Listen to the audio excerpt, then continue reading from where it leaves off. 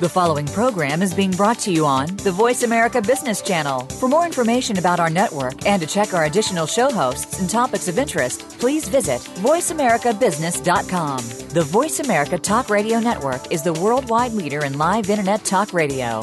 Visit voiceamerica.com. The views and ideas expressed on the following program are strictly those of the host or guests and do not necessarily reflect the views and ideas held by the Voice America Talk Radio Network, its staff, and management.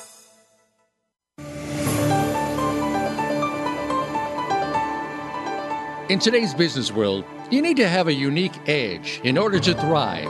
Your show host, Lisa Chickles, understands you have to live it to get it. And she is here to give what they couldn't teach you in business school. This is Chat with Chickles, featuring brand champion Lisa Chickles. In this program, you'll hear from the experts who are already making differences in their business while picking up strategies that can help you and your business survive and thrive. Now, here's your host, Lisa Chickles. Welcome. It's so nice to have you here today, and I'm broadcasting live from Toronto, Canada. Thanks for taking the time to join me today on this day before the new year. Very exciting. What does it really take to lead in today's business world? That's what we're going to be chatting about today. This show is for people who want to succeed in business, whether you're an entrepreneur or an intrapreneur. Last week, in the last two episodes, we were talking about innovation, how to get people to say yes to your ideas despite some potential challenges with things like culture, structure, or how you might define your business model. And we also chatted about what to do after they said yes. How do you build on your idea, find cheerleaders, and get to the finish line? At the forefront of all of this innovation is really one word, and that's leadership. In order for you to be successful in delivering innovation, you need to be able to lead your team, your idea, your stakeholders, your organization, sometimes your board of directors, and your own business at times. So what does it take to be a great leader, and how do you know you have what it takes? There are a lot of books out there that talk about leadership, but the one that I have gone back to time and again is The 21 Irrefutable Laws of Leadership by John C. Maxwell. This book was recommended to me by a work colleague, and he said, "Lisa, this is the best book you'll ever read on leadership because it covers everything." I thought, really? 21 laws? Are you kidding me? Isn't there just a top 5 list that I can look at and be done with it all? And he said, absolutely not. Leadership is not easy, and as the world around us becomes more complicated, so do the types of skills, values, and behaviors that you need to be able to tap into in order to truly lead today.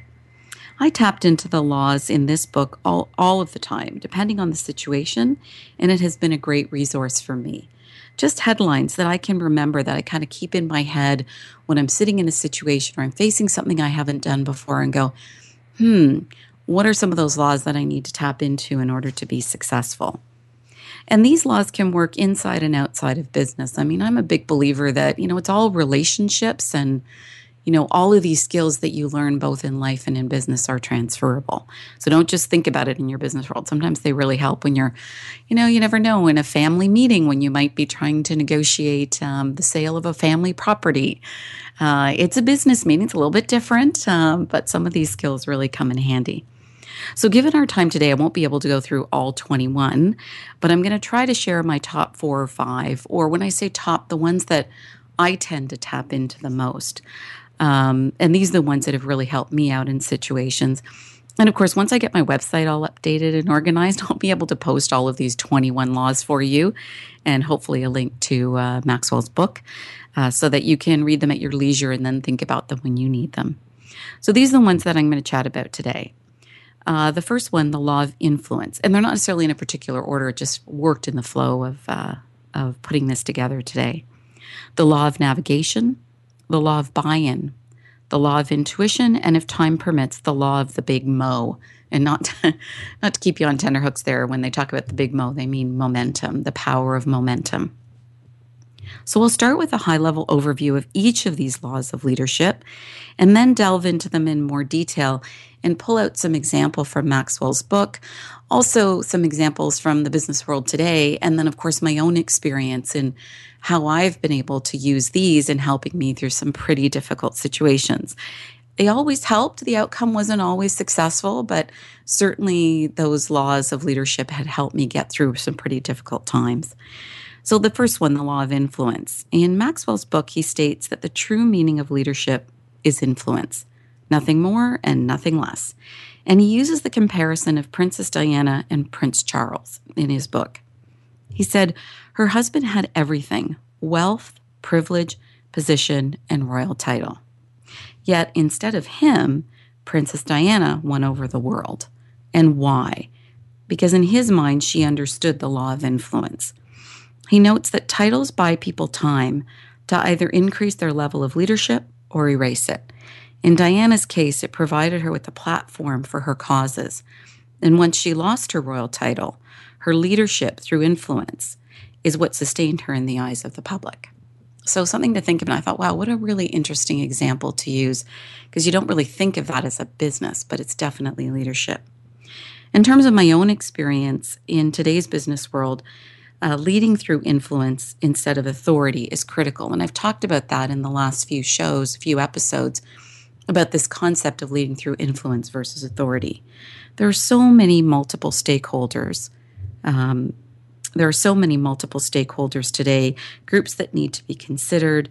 There's an aversion to risk, which means decisions are scrutinized even more than before. Those that are able to lead through influence, I believe, will be more successful in the end, because influence has staying power. People haven't just said yes because they felt like they had to. They've said yes because they actually believe in you, the leader, and your vision. So let's refer back to that example of the brand and integrated national fundraising campaign that I did for that not-for-profit organization. Sure, I had the platform, a title. I was a VP of a regional office with a national mandate. But as I mentioned last week, I really had no official authority, meaning no one really had to listen to me. No one really had to do what I said. I had a title, but I certainly didn't have authority. So I had to tap into the law of influence. That's the only thing that was really truly available to me. I had to use that to convince people who did have the ability to say yes. I had to find a way to understand what their issues were and how I might be able to address them. And that was how I had to use influence, or the law of influence, in order to gain people's trust and to help lead them towards a positive outcome. I don't think it's that uncommon today. As I said earlier, there's so many multiple stakeholder groups that you need to be able to tap into. And I really think this law of influence helps you a lot when you're trying to gain buy-in to ideas. Maxwell talks about having to work hard to gain influence. And this is similar to the idea that we talked about last week from Weidel around the concept of overdue. He spoke about in his book that you need to be prepared to overdo, to do the hard work in order to lead and bring your projects and your ideas to the finish line. Using authority may be faster. It feels like an easy answer. Okay, I'm the boss, just do what I tell you. But it doesn't have staying power.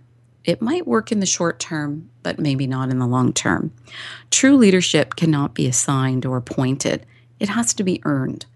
A title can buy you time, as Maxwell said, to either increase your level of influence with others or to erase it.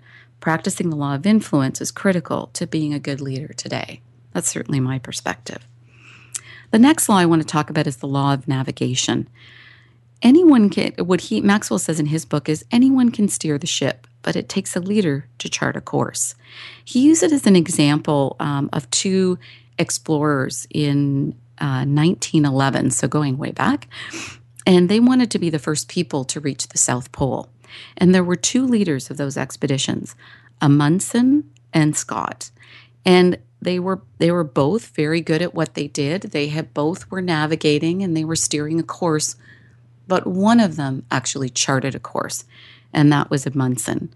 And what he did was he was the successful navigator. He mapped out every step of the journey, thinking ahead to supplies that would be needed and the capabilities of the people on his team.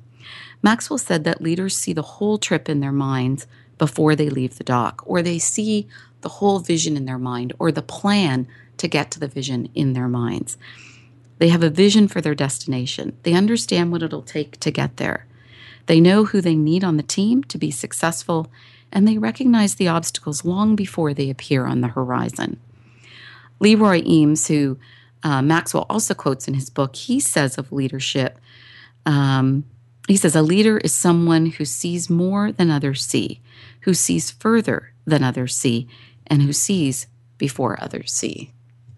So an interesting concept. And when I was reading it again to refresh my memory for pulling this together today, I was reminded by a speaker that I saw at Procter & Gamble. I had worked on the Procter & Gamble business for about 3 years, and I was one of their agency representatives, a great organization. I learned so much in that time. And they had brought in a sociologist to come in and help us, what they called raise our sights on our communication. How could we take our advertising to the next level? And for those that don't know, a sociologist is sort of studying different societal groups, and they tend to define them based on, the level of technology, communication, and the economy at the time. She had talked about hunters and gatherers. Basically, the hunters and gatherers, they were kind of in those early days, right? So this is before before the industrial and the information age. But basically, their main focus for food production was the daily collection of wild plants and the hunting of wild animals, hence hunters and gatherers. She said a lot of the things that we do today and how we behave can be traced back to certain points in history and different ways that societies have grown up, and how they manage, their societal environment has actually translated to how we today still manage ours. And one of the things that she noted is, back then, one of the criteria for leadership was height. So the actual height of the person. So the tallest person in the community tended to be the leader. So why was that? Because they could see the furthest. They could see the enemy coming. And today, we still choose leaders who can see the furthest. We just think about it in a different way. We think about them being able to see the future, the visionaries, the people who can see what's coming. They understand the trends, the situation, the people, the resources, and they can look ahead and see what might be the next opportunity, and then build the plan to get there. So from some of my personal experience, I think about that lottery product that we launched a few years ago when I was working for the not-for-profit. I have to say, I don't think we saw everything that could happen. I don't think we had that kind of experience and insight. But we had enough, and we had enough understanding of the law of navigation that we certainly created and charted a course. We had a plan. We worked it out to the most minute detail, and we had contingency plans. That is what you have to do when you want to lead. You have to navigate and chart a course, not just steer. You need someone who's going to take the time to painstakingly consider all details. This reminded me of an interview that I had for a job at a leading U.S. advertising agency. And the person interviewing me said, "Don't you think you're overthinking the strategy a little bit?" For context, I was in the middle of explaining the portfolio strategy for an over-the-counter stomach remedy. Very interesting stuff. And how each of the formats or sub-brands, so your liquid format, your tablet, and other line extensions, would be positioned under the master brand, and how they all link together. When I was explaining this to her, I saw her eyes kind of glaze over. I thought, is she tired, or does she not into what I'm saying? And that's when she said, don't you think you're overthinking the strategy? And my answer was, I don't think you can overthink strategy. This is the time to think and plan. You don't want to solve the strategy through the execution. It's very expensive and very costly if you make a mistake. This interview reminded me that not everyone takes the time up front to plan, to make sure the strategy is sound before they launch. People get impatient. It feels boring, and that it's taking too long. They just want to get to the fun part, the launch, the tactics. They just want you to do it. But of course, we all know and experience in business that just doing it sounds great, but if you haven't done the planning and the forethought, there's a ton of obstacles that can come into your way. I can see that we're coming up on a break. So why don't we take a break in a few seconds here, and I'll come back and give you some real-life examples of organizations that tried to launch their products, both one in Canada and one in the US, and how maybe they didn't chart the course or didn't fully tap into the law of navigation. So we'll be back in a few minutes.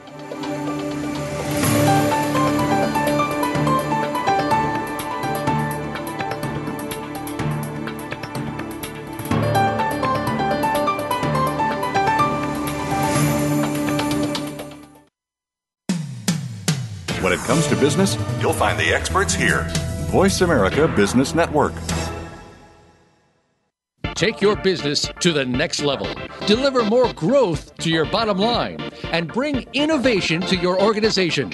Visit LisaChicklesConsulting.com. Lisa Chickles Consulting will work with you to unearth your brand's potential to drive business results. Lisa works with the top brands in the corporate and not-for-profit sectors to develop strategic plans to ensure success. Bring a fresh and original perspective to your business. Visit LisaChicklesConsulting.com. That's LisaChicklesConsulting.com. Have you friended us on Facebook yet? Why not? Just go to facebook.com/Voice America or search for the keywords Voice America. Once you are part of our Facebook network, you'll receive daily messages about what's happening with our shows, this week's featured guests, and new happenings of the Voice America Talk Radio Network. And you can add your voice to the always active discussions on our wall. Just go to facebook.com/Voice America or search for Voice America. When it comes to business, you'll find the experts here. Voice America Business Network.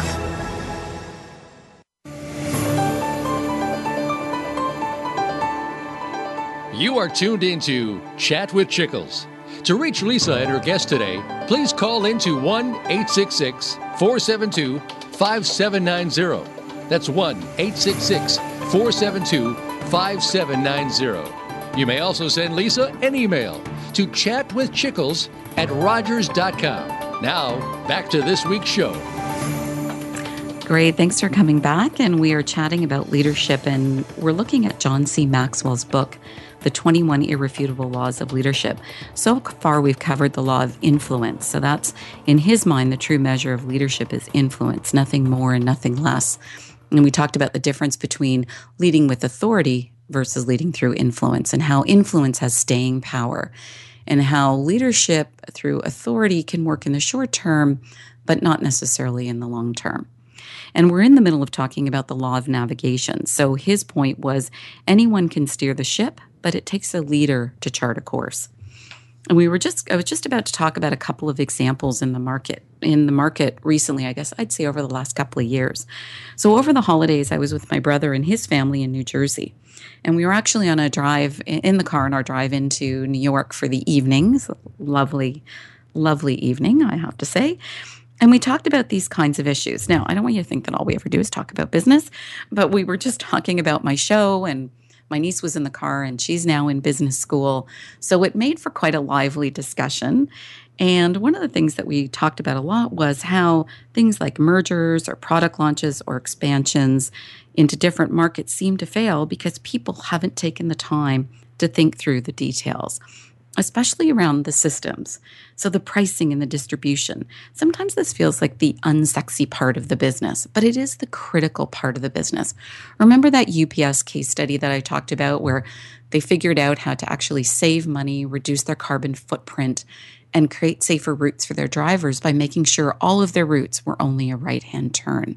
That's a system thing. That's not a marketing thing. It's not a branding thing.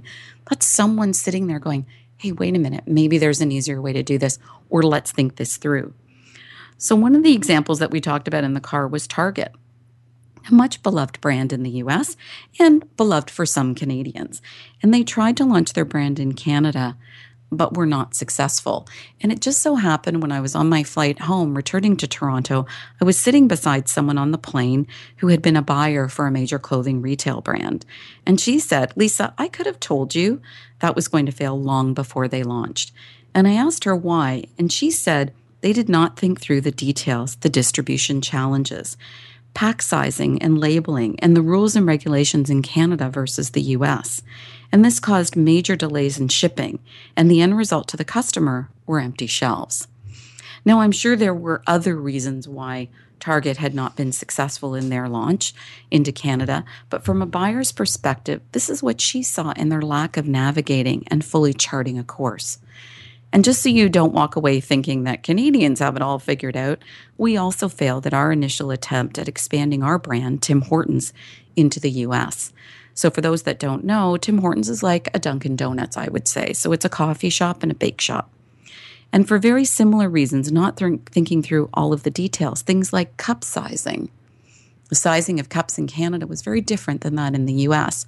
Or things like how customers like to pay in the US using a credit card, which wasn't as prevalent at the time here in Canada. Certainly we used it, but not for small items like that. So not charting the course and not tapping into the law of navigation really, for both of those organizations, it really didn't help them to succeed. And in both cases, they failed. Now, Tim Hortons was in a position to be able to kind of, realign. They've gone through a merger with the owners of Burger King, and they're in a totally different position now. And they hadn't expanded perhaps as far and as wide as Target had. But in both cases, as an outsider looking in, you're thinking, why didn't you take the time? Why didn't you think through all those details? And sometimes it's things that you just can't see because your perspective, the way you're looking at it, doesn't allow you to see it. Maybe they didn't have the resources in Canada to help them understand some of those potential barriers and pitfalls that they might run into. Maybe they were doing it too quickly. Maybe people were getting bored with the planning and just wanted to get on with the excitement of actually launching. So I'd love to chat more about these two examples on a future show, and I'm hoping I can convince my niece to come on, and perhaps she can give us the business school perspective on what happened. So I think that would be kind of fun. The next law is around the law of buy-in. In reading Maxwell's book, he talks about people buy into the leader first, then the vision. Maxwell notes in his book that many people approach him when he's doing his leadership seminars and ask him about vision. They will tell him their vision. Maybe it's a half-baked idea or there's just still germinating, not sure where it's going to go. And their question inevitably goes to, do you think my people will buy into my vision? Do you think they'll follow me? Do you think that they're going to believe in what I have to say and therefore I will be successful? And he says, first tell me this, do your people buy into you? He states that most people have it backward. They believe if the cause is good enough, people will automatically buy into it and follow. But that's not how leadership actually works. People don't at first follow worthy causes. They follow worthy leaders who promote worthwhile causes. I know that's a lot of words there, but basically what he's saying is they're buying into the leader first and then the vision. So he notes that if you have not built the credibility, people will not go along with you. So I just want to tap into an example that I had experienced when I was launching that brand and integrated fundraising campaign in that not-for-profit organization. People had bought into the idea that I presented. They had all agreed in principle that launching a national brand and integrated fundraising campaign was the right thing to do for the business. They had bought into the vision. What I didn't realize, and I didn't think any of us realized at the time, was that they were not only buying into the vision, they were also buying into me as the leader of that vision. We had found this out when we made a leadership change partway through the project. If you recall, we were also launching the lottery product and this at about the same time. So it was a lot of things and a lot of things to keep moving. So what we had decided to do was to split the leadership. One of my colleagues took over leadership of the brand, I'll call it the brand campaign for short, and I continued to lead the launch of the new lottery product. Well, unfortunately, in 6 months, the project came back to me, and it took a pause. Why? Because the people who had the power to say yes did not buy into the new leadership. The vision had not changed, but the leader had changed. And then the project had to take a pause while we regrouped. I don't think any of us realized that that's what we were doing. I think we just all thought this is the best way to keep projects moving. But it was a pretty big decision for people. It was a big investment. We hadn't done something like this before. And making a leadership change midway through a project, when people haven't had a chance to get to know you, to buy into you as a leader, there is risk there, and that it's a great thing to remember. In Maxwell's book, he has a chart that kind of summarizes when to make a leadership change versus a business change, and I'm going to summarize it here. He states that if people buy into the leader but not the vision, get another vision. And if people buy into the vision but not the leader, get another leader. So basically what he's saying is, yes, the vision matters, but the leader matters just as much, and make sure that you've got the right leader with the right vision, and then you're likely to have success. I hope that you can see from these laws of leadership that they can come in handy when you're faced with particular issues or situations. As I said, I don't think any of us really realized the impact of the leadership change. I think we all thought we're already there. What's the big deal? And I guess what we should have done is gone back to his book and taken a look at that, the law of buy-in, and that they buy into the vision isn't enough. You need to also buy into the leader. So now we're going to move on to, so we've talked about the law of influence, the law of navigation, and the law of buy-in. Now I want to move on to one of my favorites, and you'll see that because I've got lots of examples on this one, of the law of intuition. According to Maxwell, leaders solve problems using the law of intuition. Leadership is more art than science. The principles of leadership are constant, but the application changes with every leader and every situation. I think that's why he had to write 21 laws, because there's so many different situations. I think that's also why they're not in a position to teach all of this to you in business school, because you couldn't possibly teach every single combination and permutation. You have to really experience it to get it, or be able to tap into some theories or laws of leadership and be able to apply them to the specific situation. So because of that, that's why it requires intuition. Leaders see everything with a leadership bias, and as a result, they instinctively, almost automatically know what to do. The best way to describe the bias is to get a handle on what he calls intangible factors. Understand them and work with them to accomplish your goals. So these are the kinds of intangible factors that he talks about. He said leaders are readers of their situation. They're readers of trends. They're readers of their resources. They're readers of people. And they're readers of themselves. So intuition, you can call it gut instinct. You can call it critical thinking. There's lots of different ways of phrasing it. And it feels like people are just making this stuff up as they go along. But it's actually coming from a range of experiences and education and different scenarios that they've been in, and having a sense of self as well, really understanding sort of what your strengths and weaknesses are, and being humble enough to know when you don't know something, and being honest enough and seeking out help, as we talked about in one of our earlier discussions around, a problem shared is a problem solved. How am I reaching out to other resources to help me solve this problem? Because I don't seem to know it. And that's okay. You can't possibly know everything. That's why we work in teams. So basically, the best training I received on leadership, I have to say, was in the advertising industry. I think it's because it's such a fast-paced business. There's a lot of pressure, and there's lots of multiple projects and clients all moving at the same time. So it can create a pretty stressful environment, but it also creates an incredible learning environment. And that's where I got my best learning around leadership, because you're leading all the time. You're leading your client, your direct team, so the people that report to you, and you're also leading kind of your extended team. So you might be working with a creative team, a strategic planner, you might be working with a media team, PR team. I mean, however your organization is structured, you're tapping into these multiple resources that you need to lead. So absolutely, you're getting that incredible experience of leading when you're in an advertising agency. And the best environment when you're leading is really a pitch. So a pitch is really when multiple agencies are competing for the same business.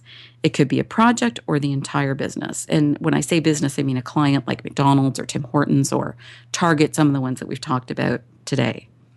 It's such a concentrated period of time that you have the opportunity to learn in a short period of time, which is a great way to learn. It's almost like, it's almost like going to a boot camp, right? Like in 6 weeks, you better learn this, right? There's a great deal of pressure and leadership ability that comes to the forefront when you're pitching. And I was involved in 3 pitches in my experience at an agency. One was for a major manufacturer of sports footwear and apparel. One was for a major packaged goods company, and the other was for a financial institution. So very different categories.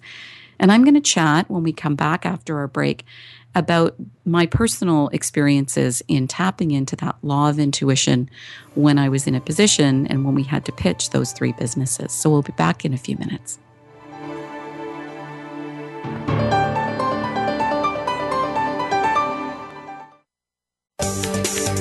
From the boardroom to you, Voice America Business Network.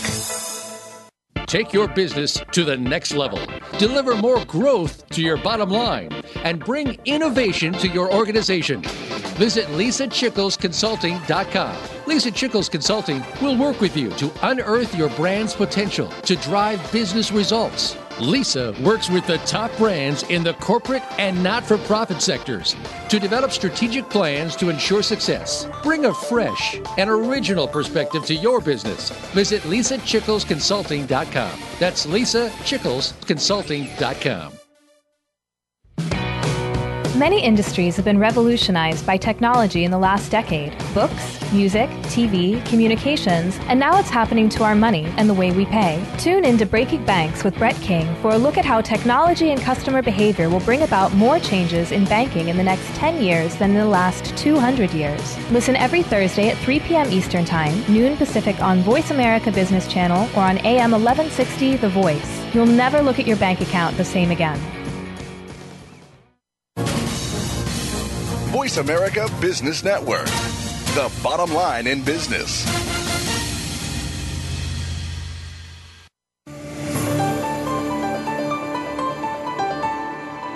You are tuned into Chat with Chickles. To reach Lisa and her guest today, please call into 1-866-472-5790. That's 1-866-472-5790. You may also send Lisa an email to chatwithchickles@rogers.com. Now, back to this week's show. And we're back, and we've been chatting about leadership and what it takes to succeed in business today. We were reviewing the 21 Irrefutable Laws of Leadership by John C. Maxwell, an excellent book on leadership. And also chatting about my experience and tapping into those different laws at different times in my career, depending on the circumstances. So far, we've talked about the laws of influence, the law of navigation, and the law of buy-in. And right now, we're talking about the law of intuition and how using that law and tapping into your intuition helps you lead in some pretty difficult situations. And I was just about to chat about the 3 different pitches that I had done at an advertising agency and how I was able to tap into those different laws of leadership. So in all of these situations, what's important to know is that I was the leader on that business. And what that meant was that I was accountable to make sure that we were ready for that pitch. Certainly I had the resources of the organization with me, but it was my accountability to make sure that we had done all of the great navigation work that we needed to do in order to be successful on the day. So in the case of the major manufacturer of sports footwear and apparel, we were the incumbent for a new project. So incumbent means that we already had the account and we had to prove to the company that we were worthy of this new assignment. And of course, they were looking at other agencies as well, and the risk would be that we would lose the business. So that's always the pressure that's on in these pitch situations. There was a new client, and we had a new creative director, and I had a new boss. So again, a lot of new, and we're going to chat about that in one of my shows around teamwork, about the 4 stages of teamwork and what happens when everybody's new, and maybe we're all just being maybe a little bit too polite and not challenging each other enough, and therefore maybe not getting to great performance as we should as a team. So basically, as I said, there was a new client and creative director, and this was a new assignment. So it was a new area of the business that we were tapping into. So we also needed to understand and learn that for our client because they were also learning.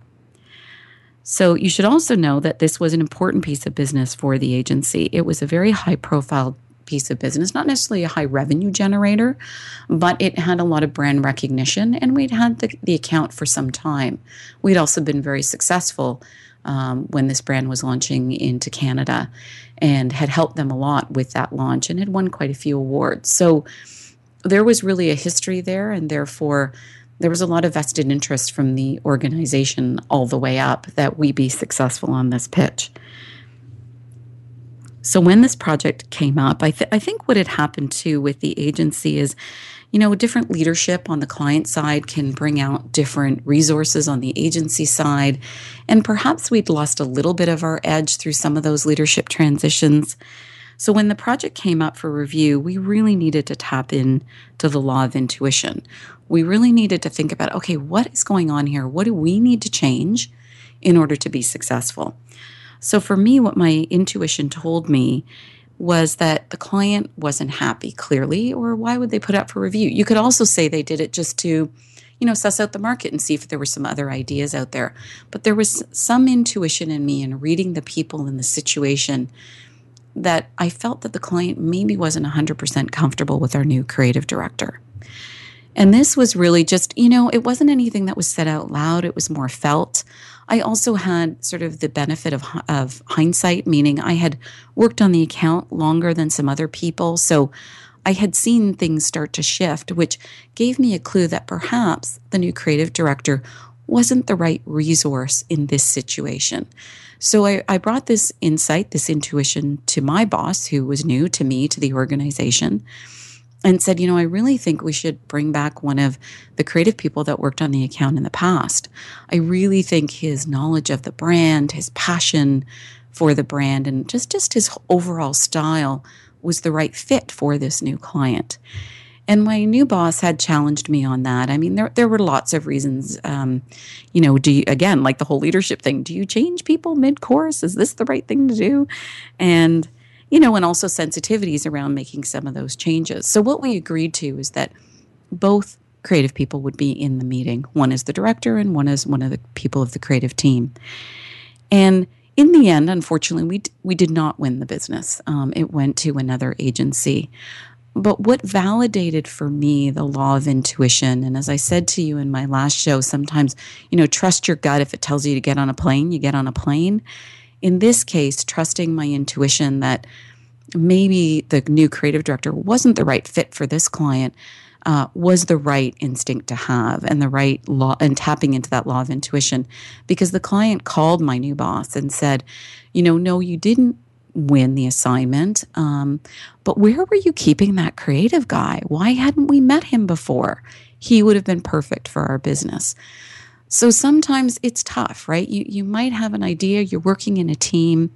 I remember someone that I was helping, and she just graduated from university, and she said, Lisa, I was working in this team project and people weren't listening to me. She goes, what do I have to do to make people listen to me? And I'm like, you know what? It's not that easy. Sometimes if you have an idea or your instinct tells you one thing and everyone else is saying something else, it's tough. It's tough to get people to align. But what I'll say to you is trust your instincts and do whatever you can to influence people to agree with you so that you can have a positive outcome. Because the worst feeling is when you sit there going, I knew that was going to happen. I should have said something and I didn't. So just keep that in mind. In the second example, this case was a major packaged goods company, and they had merged with another packaged goods company. Very complicated. And they were really looking for an advertising agency for part of their business, so for half of their business. And they were putting this out to pitch. And the way that they had positioned it to us, who was the incumbent, is the current business isn't at risk. You have it. You're doing an amazing job. Our question now is, are you the agency that we want to take on the other part of our business? So you have to know that this was a very high-profile pitch for us as an agency. There were people flying in from our head office, from the client's head office. This was a big decision because they had merged as a company. So people were watching how this would be handled. Would the new client's opinion be taken into consideration, or was this just a question of takeover versus merger? So as I had said, it was pretty intense time. Lots of people had to be on our game. We had to navigate our way and make sure we had a game plan. And then one of the clients in the meeting turned to me and said, because of course I was leading the discussion at this point, and he was from the head office, and said, so Lisa, would you recommend that we have one agency or two at the end of this process? And I'm like, boy, that was a big question. So, the risk could be that you would have to forfeit the current business if you said, I think you need one. But again, when I had and I could see the other people on my team start to sweat and go a bit gray and pale. And it was one of those things where it was an instinct. It was tapping into that law of intuition, deep breath, took a pause and thought, you know what? I have an advantage over some of the people in this room. And then I've worked with this client for 4 years. I knew them. I knew their culture. I knew their values. I knew that they believed in the spirit of candor, challenge, and courage. It's one of the key things that they brought to their organization to make sure we had enough productive tension, that we were challenging new ideas and getting the best product possible. So I knew that they would want an honest answer from me. And then that's what I did. I said, actually, I think you should have one agency. I did think that everybody was going to pass out at that moment, but I had to kind of stick with my instinct. I did couch it a bit, being a bit of a scaredy cat and also a bit of a diplomat, and allowing the team to jump in if they completely disagreed with me or they read something in the meeting that I didn't see. And I said, look, this is my opinion. I'm not saying it's the opinion of the agency. This is just based on my experience. And I basically said to them, the reason I'm saying one agency is you're going through a merger, and your goal is to bring people together, not to pull people apart. And if you start bringing in different agencies for different parts of your business, you're maintaining that separate culture, that separate structure, and potentially creating a them and us environment. Now, some people might say, well, you're creating a competitive environment that will lead to, better work and a better product. Maybe, but at this stage of the merger, my gut was telling me, the law of intuition was telling me that these organizations needed to come together. And then I thought that we as an agency could actually play a role in helping make that happen. And that's what I said. I again, in all humbleness, we're not the ones handling this merger. It's a very smart organization. They brought in lots of consultants with great expertise in this area, but we're working with the team every day. We're working with every brand manager, every VP of marketing, and we have an opportunity at what I would call that ground level to be reinforcing the values of the organization. That if some competitive talk starts like, well, why isn't my project moving instead of Joe's project or something like that, we're in a position to kind of get that at the ground level and say, you know what? It's not about that. If we need more resources, we'll bring them in. And at the end of the day, okay, so not to leave everybody in suspense here, once the rest of my team compose themselves and stop sweating, the good news is we did win that pitch, and they did have one agency. And I believe that we played a small part in helping them with that merger and helping them to make sure that culture was translating across all parts of their business. At the time, this organization was considered having one of the best mergers on record. As you may be aware, when companies merge or when they're launching and you're in those tough situations, sometimes you see a decline in business results. Usually, it first takes 3 years for them to work through all those system things that we talked about. And in this case, they not only didn't have declines, they had growth, and they didn't lose any of their top talent. So I think a great example of an organization that really did great navigation work to make sure that they were tapping into the law of navigation, making sure that they were merging in the right way. And we really felt that we played a role. And as I said, in some small way, we played a role. I would say another example was in the financial was for a financial institution. We basically had just started with the agency, and we had 90 days to turn around the business or we were going to lose the account. And what that means for people is our contract had a 90-day clause that we needed 90 days notice. And clearly, the client had become dissatisfied with the agency. I was new. I just started. I had a new boss, a new client, didn't even know my team, really didn't know how we were going to make this happen. But again, saw it as an incredible learning opportunity. And basically, in that scenario, the client had also brought in a consultant to help, manage the overall process, make sure that it was being done in a fair and equitable way, because this is a big decision. We had been this company's agency for years, and making a decision to say, no, they're not the right ones and we need to go somewhere else was a big decision. But also, if the agency wasn't performing, that was up to us to fix and address. So in this case, we tapped into kind of that law of intuition. And for me, there were kind of 3 things that I looked at.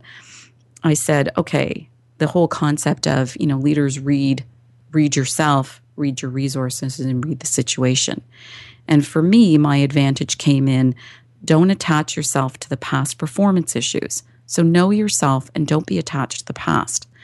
Build a team that can deliver on client expectations and learn from the consultants.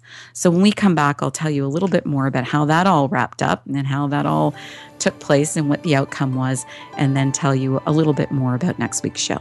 Back in a few minutes.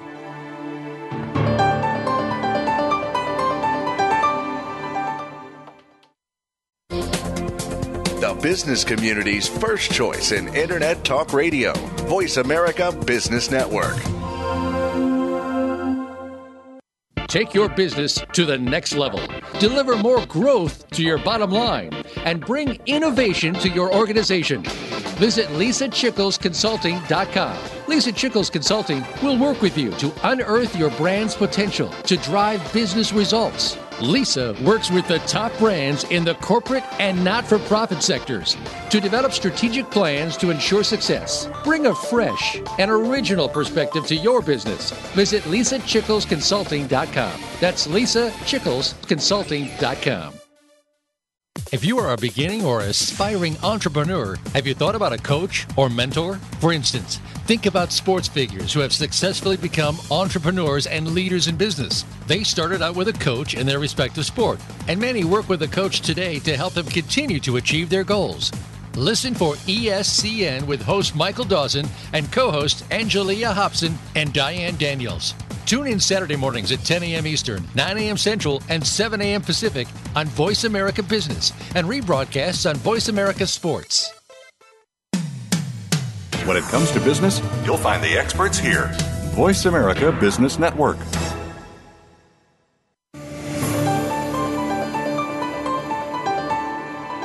You are tuned into Chat with Chickles.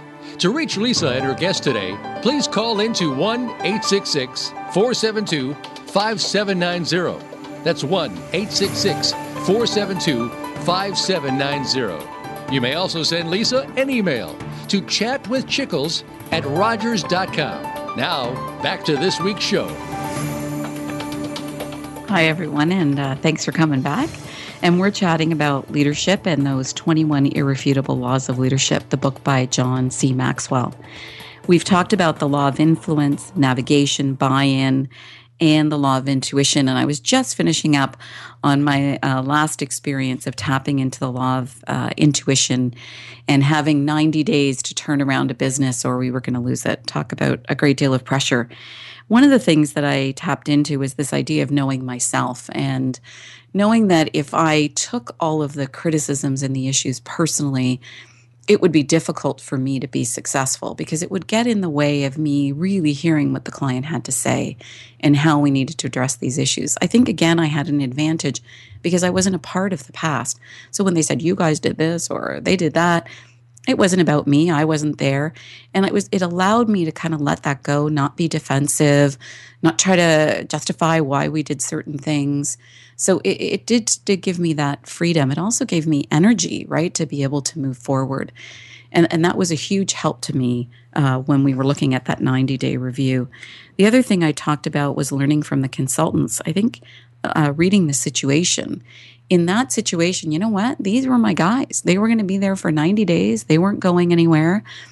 And unfortunately, part of their role was to attend all of our meetings and take notes. And then they would call me afterwards and tell me what I did wrong or what the team did wrong or what we should, or, it was more in a critique area. And the first time I got that call, I was like, oh my gosh, are you kidding me? Like, I'm still trying to figure out where the washroom is. How am I supposed to, to be on that kind, have that kind of pressure? And then something tapped into me, and it was that idea of the law of intuition and understanding the situation. I said, you know what? These guys are actually pretty smart. I mean, they've given me they've critiqued some things that I had to agree with. I was like, okay, that's a fair comment. So then I thought, what if I make them my best friend? What if I turn them into, instead of critiques, into cheerleaders? So we talked about cheerleaders and innovation in the last show and how they help you to get to the finish line. So what I did, and I had no idea if this was going to work and didn't tell anyone just in case it didn't. And I called them up and said, hey, I just thought I'd give you a call. I had a meeting today. I saw that you were there. What'd you think? Am I getting any better? Have I improved in this area? Well, at first there was kind of silence on the phone. I think they were like, what? She's calling us? And then it was great because they were now able to impart their knowledge on me and say, well, actually, I thought you did a lot better job, but you still, in turn of leading these meetings, you need to know about X, Y, Z. And then I said, well, do you guys have any tools or any suggestions, something that you think, that I need to look at in order to, kind of get this client into alignment and into agreement. And they gave me tons of tools and suggestions. And now when I was standing up at the front of the room and I was looking at the back of the room where they were usually madly writing notes, they were looking up and smiling and nodding. And I'm like, oh, okay, this is great. I'm going to learn a ton here. And I think where I was on this account and this situation was, if I'm not able to turn things around and lead this to a positive outcome with the team, we've done our best, but really it's an opportunity to learn, right? There's only so much you can do. At the end of the day, I used to say, if they want to date other people, they need to date other people. I mean, if somebody doesn't want to be in a relationship with you, you can't make them be in a relationship with you. All you can do is your best, understand what their challenges are, what they're concerned about, and try to address them. And then at the end of the day, it really is their decision. So the good news is we won the business, so we didn't lose the account. Yay. Because it would have meant jobs. It was one of the 2 leading revenue delivering accounts in the agency. So we not only saved the business, but we also saved people's jobs, which again is, it's so important, and you certainly feel that personal pressure. It also within a year, we had actually built the business. We had more clients within the same financial institution and had been quite successful with their business. So in the end, an incredible learning opportunity, incredible pressure, but a great end result. And in the spirit of leadership, I do want to talk about the boss that I had at that time because, again, remember, I was new and I really didn't know, did I have the right team? Did I have enough people? Did I have the resources that I needed? And he did something quite incredible. He was an incredible instinctive leader, and he definitely tapped into the law of intuition. And he brought everybody together at a company meeting and let everyone know that we were now in this 90-day review situation. And he asked the immediate team, the current team, to stand up so that people knew who we were. And then he asked us to sit down, and then he asked anyone who had worked on the account before to stand up. And then he had asked everyone in the agency to stand up. And then he looked at us and said, these are all of the people that you have to help you through these 90 days. As you can tell, I still get choked up when I think about it. Not only was it an incredible message and powerful leadership, but the visual and the energy was unbelievable. I think, we'd all walked into that meeting feeling quite scared and defeated. And he really helped us all feel quite empowered and supported, and that we were in it together. So an incredible leader. Now, he certainly wasn't perfect. We argued a lot, and we had a lot of what I'll call productive tension meetings. But in the area of leadership, he definitely was able to tap into a lot of those laws. So as we're summing up today, what did we talk about? Leadership and its importance. We talked about innovation, but at the end of the day, innovation only works when you got the right leader.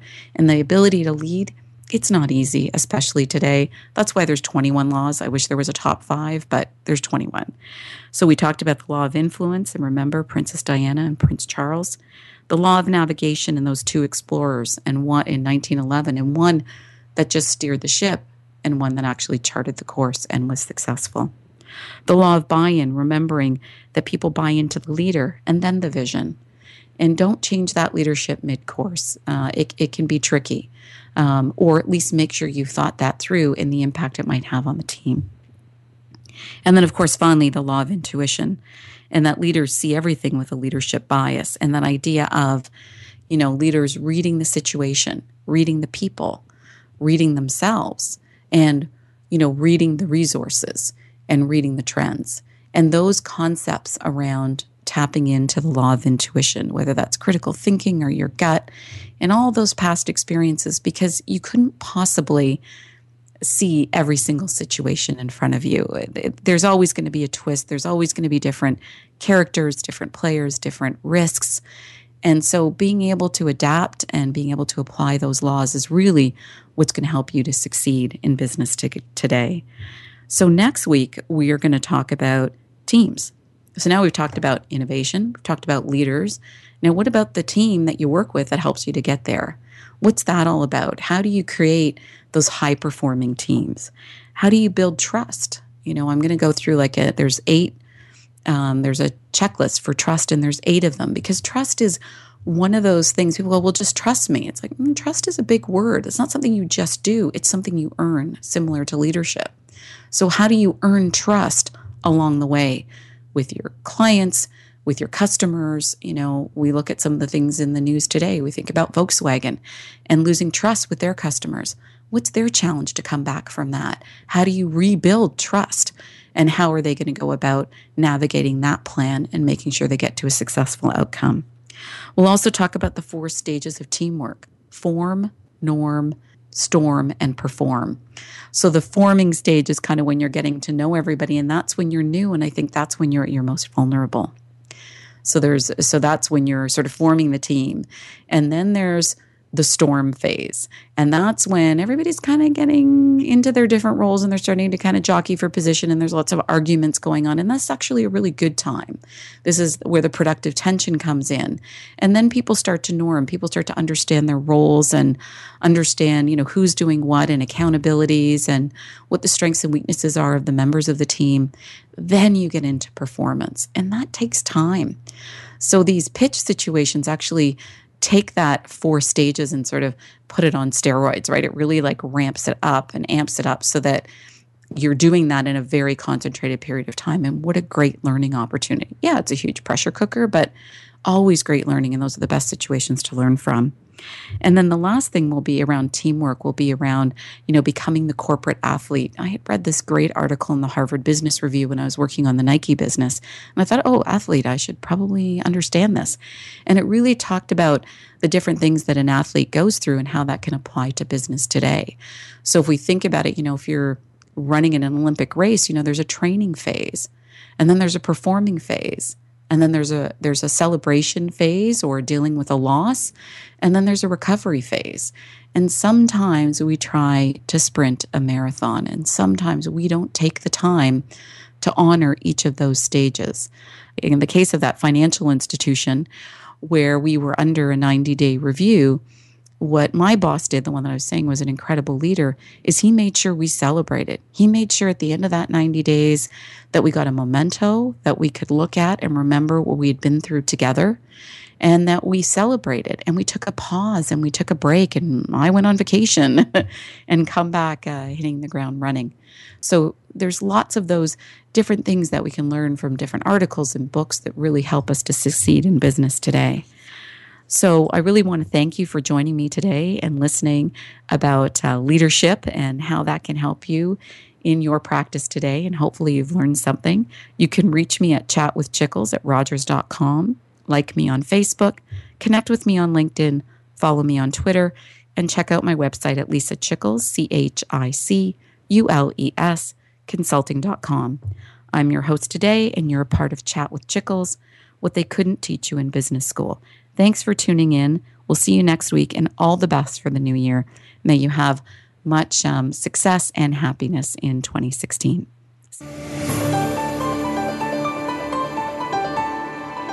Thank you for joining us for Chat with Chickles. Please tune in again next Thursday at 8 a.m. Pacific Time and 11 a.m. Eastern Time for another edition with brand expert Lisa Chickles on the Voice America Business Channel. We'll talk again on the next show.